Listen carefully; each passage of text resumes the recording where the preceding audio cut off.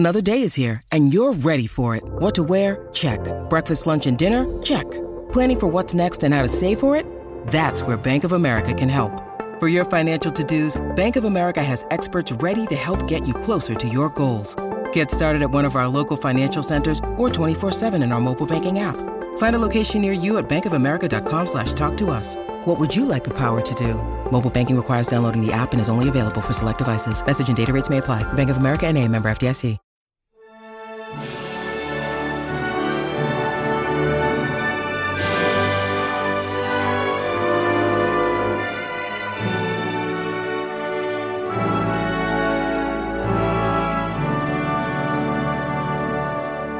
Welcome back to the Welsh History Podcast, episode 139, Medieval Education and Cultural Stratification.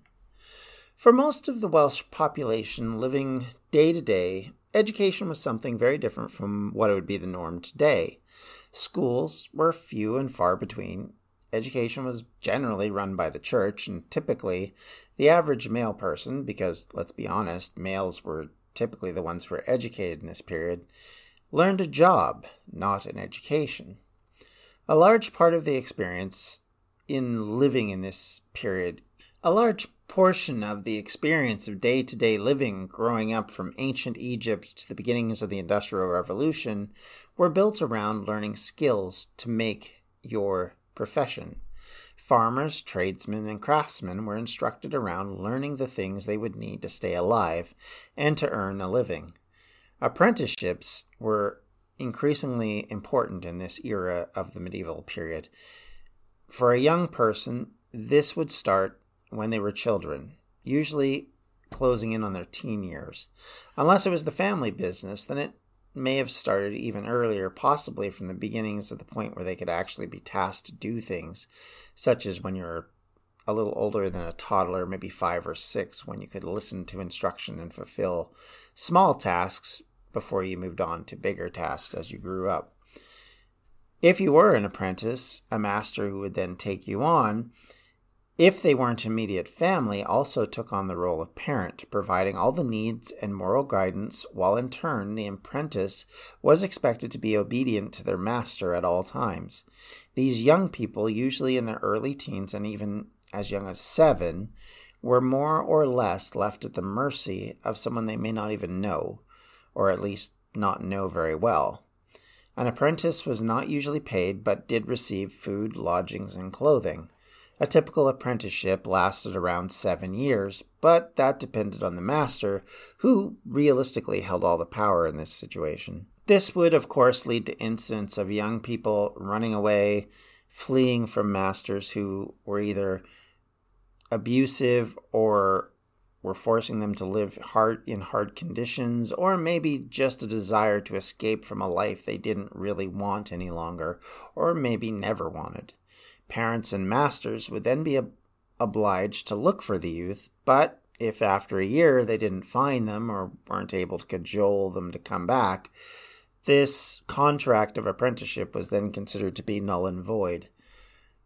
Apprentices in larger centers would find themselves joining guilds as they grew from apprentice to tradesman, and in some cases, young men with enough talent, skill, and right circumstances would move on to practice that skill away from their former master, and of course, there was always an expectation that if they were skilled enough, they might be able to take on their own apprentice. And there was, of course, a level of expectation that these apprentices would move on and be able to take their talent and create a business for themselves. But if that apprentice was never really skilled in this trade, they may never have found a way to move on, or at least a way to make it work for them. Obviously, they still might have left their former master, but they may have had to find different ways of earning a living because maybe they just weren't good enough to do that. As these formalized practices continued, guilds became much more common in larger centers across Europe during the Middle Ages. They were able to amass wealth and power as they gained control at the levers of the economy. They would become targets for outsiders later in the Enlightenment and in the Industrial Revolution because they were seen as troubling and, of course, would be perceived as holding far too much power.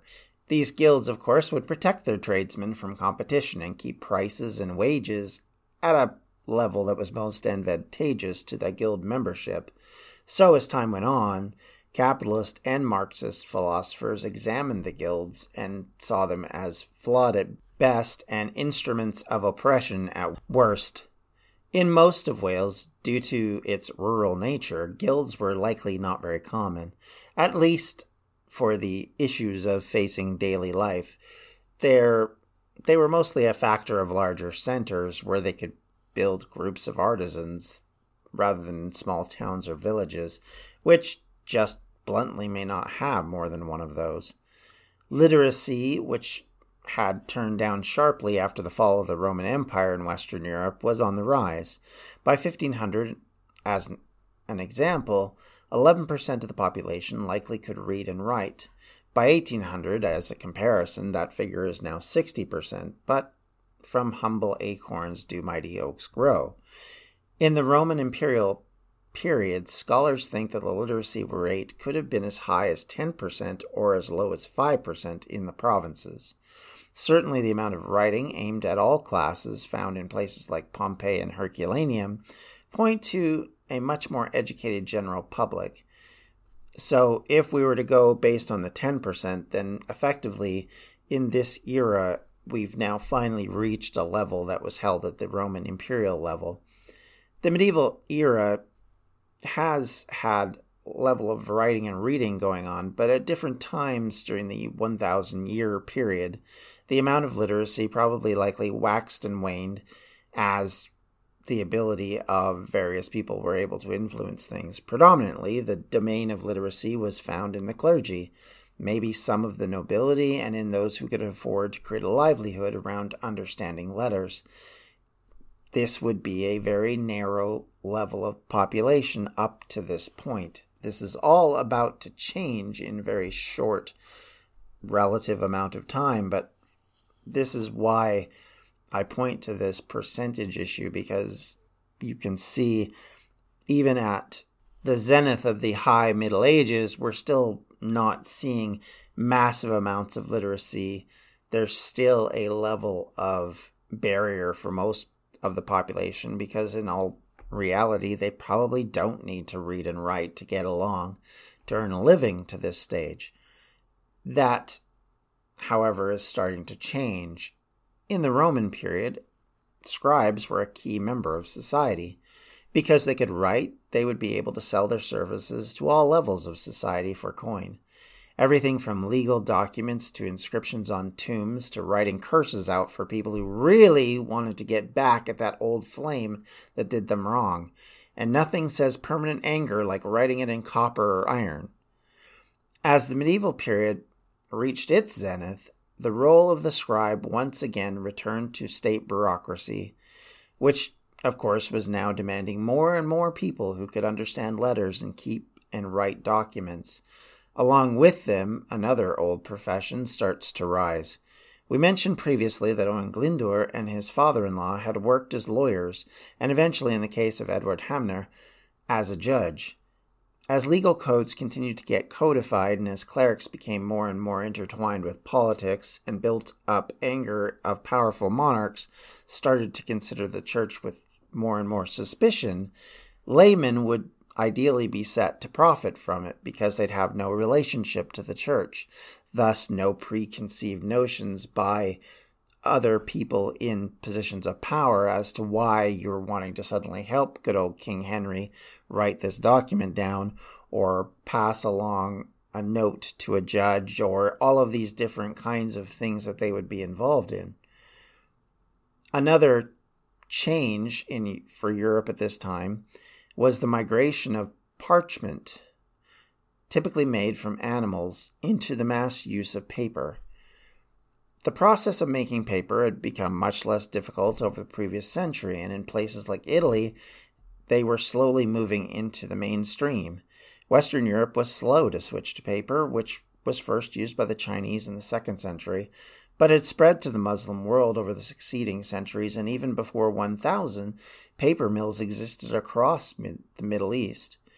As Italian merchants working the spice roads along this area, it became more and more obvious and more common to use paper because of its obvious positives in that issue, in the fact that it could be produced on a large scale very quickly. You didn't have to kill a lot of animals to get enough parchment to be able to write anything.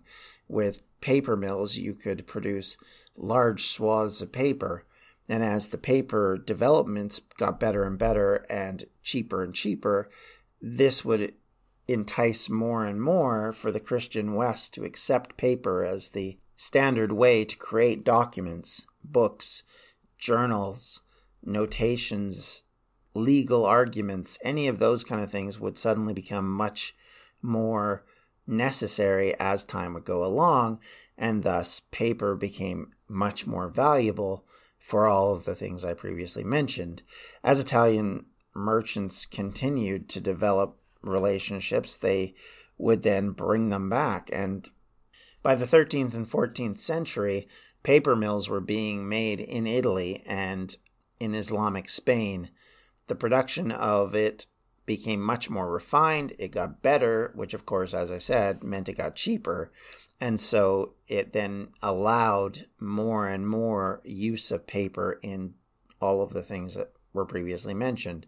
As printing presses arose in the 15th century, and of course became much more popular in the 16th and onward, the flexibility of paper and its cheaper cost meant that it became the product of choice for this revolution in the way things were spread and the way people would learn and grow. What this meant for Welsh men who were literate was they could take advantage of this new thing. Poets now could expand from simply being at the whims of a patron to selling their services as copyists and scribes when things were a little slow or if they were between gigs and inspiration. Writing in general was making a comeback, and as more and more non-theological works were made, it allowed different classes of people to start to join the literate world. From medical to historical to legal documents and books were now being produced, and along with them came the rise of more fictional works, epic poems, long-form songs and stories, travel logs, literally made completely fictional. If you're like me and eating healthy is a bit of a problem, let me bend your ear a little bit to eat stress-free this spring with Factor's delicious, ready-to-eat meals. Every fresh, never-frozen meal is chef-crafted, dietitian-approved, and ready to eat in just 2 minutes. Choose from a weekly menu of 35 options, including popular options like Calorie Smart, Keto, Protein Plus, or Vegan and Veggies.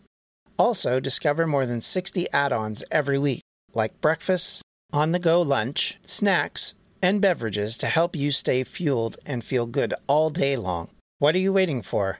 Get started today and fuel up for your springtime goals. Get chef-prepared meals on the table in 2 minutes with Factor's ready-to-eat meals, so you can get back to doing what you love this spring. Also, if you're looking for gourmet meals, try meals that feature premium ingredients like filet mignon, shrimp, truffle butter, broccolini, and asparagus. We're celebrating Earth Day all month long. Look out for the Earth Month Eats badge on the menu for our lowest carbon footprint meals. Head to factormeals.com/WelshHistoryPod50 and use the code WelshHistoryPod50 to get 50% off your first month plus 20% off your next month. That's code WelshHistoryPod50 at factormeals.com/WelshHistoryPod50 to get 50% off your first box plus 20% off your next box while your subscription is active. When you need mealtime inspiration, it's worth shopping Kroger, where you'll find over 30,000 mouth-watering choices that excite your inner foodie. And no matter what tasty choice you make, you'll enjoy our everyday low prices, plus extra ways to save, like digital coupons worth over $600 each week. You can also save up to $1 off per gallon at the pump with fuel points. More savings and more inspiring flavors make shopping Kroger worth it every time. Kroger, fresh for everyone. Fuel restrictions apply. All of these writings for entertainment were going beyond just epic oral traditions or the old poems, and were slowly growing into what would be more recognizable today in the fictional world. Another aspect of the growth in literacy was the growing numbers of women who were gaining education and specifically becoming literate. Women wrote influential texts in both religious and secular fields. Nuns were a part of that group that would carry on writing and the important role of rewriting manuscripts. It was these nuns, which were some of the first medieval females to attain this education, this literacy, and because of them, largely, we have books that exist that became more and more popular because of their use in the house. An example of the more secular type of writing was Reflections on Courtly Love and Society by Marie de France and Christine de Pizan, who continued to be studied for their glimpses of medieval society. These women, and in the example of de Pizan, argued that it was extremely important for mothers to arrange for their daughters to be taught how to read and write, that literacy was a part of the role of a woman.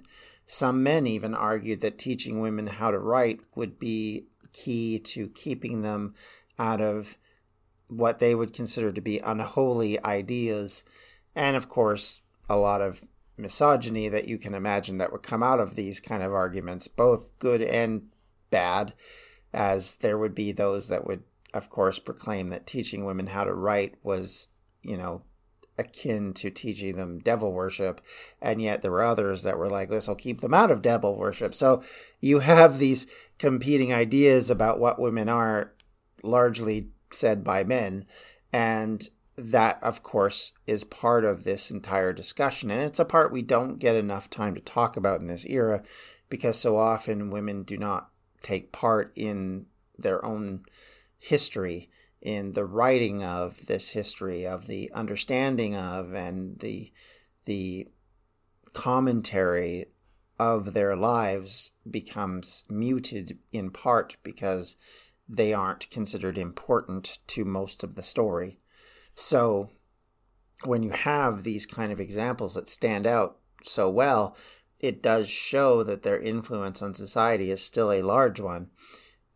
In fact, in this era, there starts to become a tradition of giving books to women as they get married or when they're growing up, called the Book of Hours, which was a religious book which had collections of psalms, of parts of the Bible, as well as prayers and poetry, all aimed at trying to bring a person up to understanding Christianity in a way that was framed very quickly and very succinctly.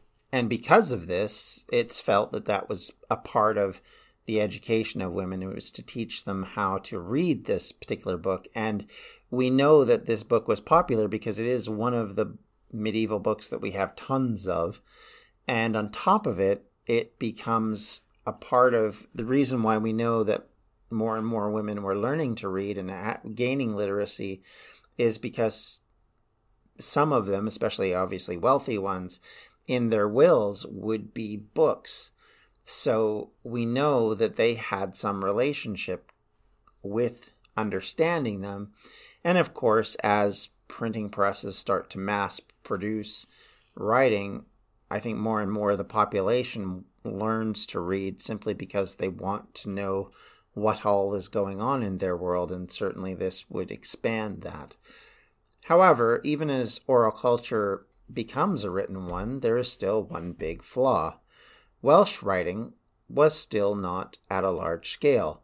There would be no printed Welsh book until 1546, which effectively is almost 100 years after printing presses started to be created and 50 years after they started to reach mass production levels.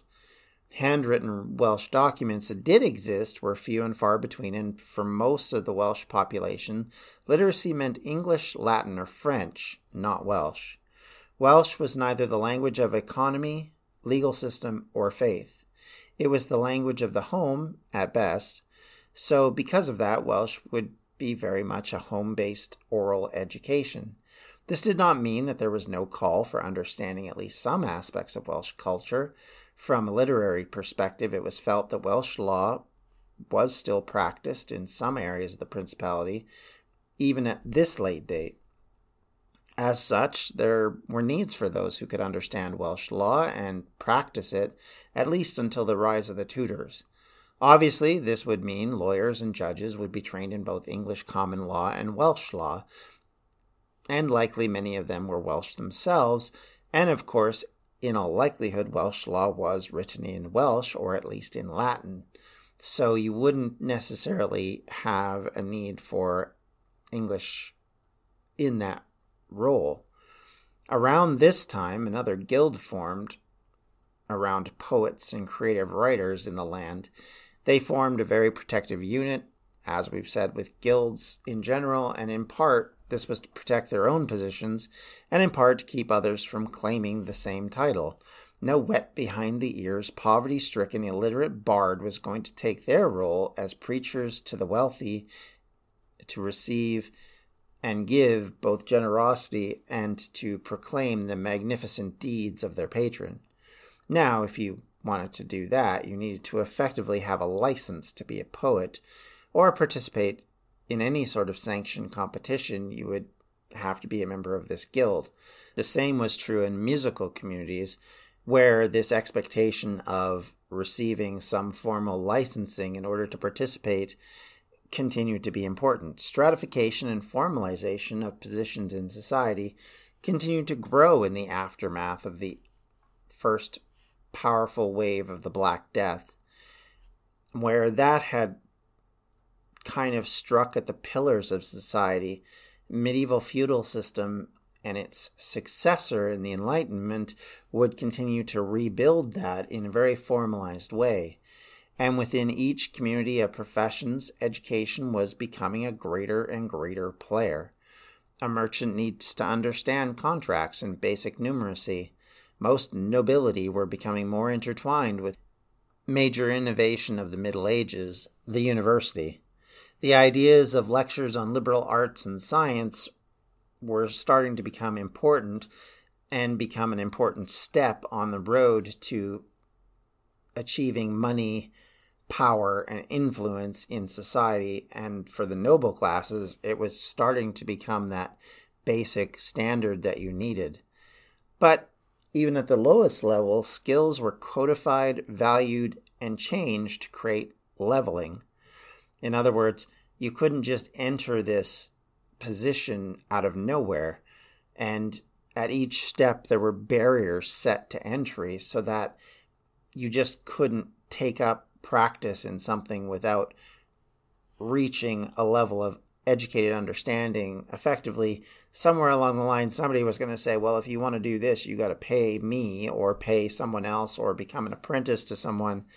And all of these kind of strictures and barriers created a very formal and structured system, one that would stabilize society. But as this was happening, and as society was becoming more and more formalized, it seemed this education had a bit of a double-edged sword in the fact that there were more and more people unhappy after seeing what exactly it was they were missing. And as these structures and strictures started to push down people who had abilities but maybe didn't have the right connections or the right master, suddenly they realized that things weren't as they were supposed to be. And this, too, would start to push and put problems on society. Combine with that the changes that were going on within the church and the monarchy, and you can see it was beginning to be a powder keg as we reach the middle period of the 15th century and enter into the later half, where you start to see massive rebellions, internecine warfare, religious warfare starts to kick off as the Protestant Revolution starts to arrive. And all of this would then have massive, ever-changing results on society throughout all of Europe, all of the world, one would argue, but certainly it would affect Wales no less than anywhere else. And with that, I'd like to thank you for listening. I hope you're having a wonderful week.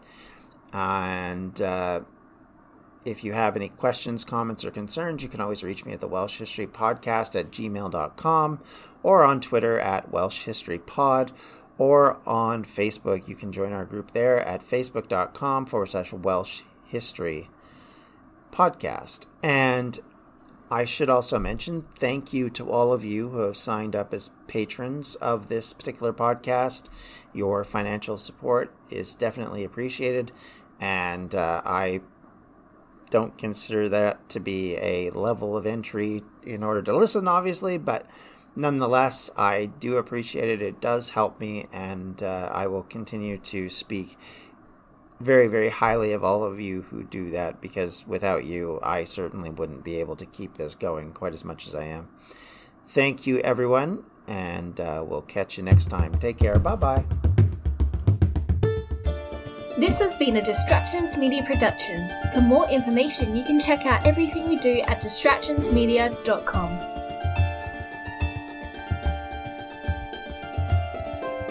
History is the greatest adventure story.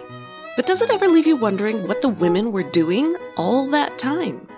This is Lori from the Her Half of History podcast, and the answer is that some women were seizing power, or escaping slavery, or spying for their country, or creating artistic masterpieces, while countless others were doing the laundry, getting married, and wondering why their clothes don't have more pockets.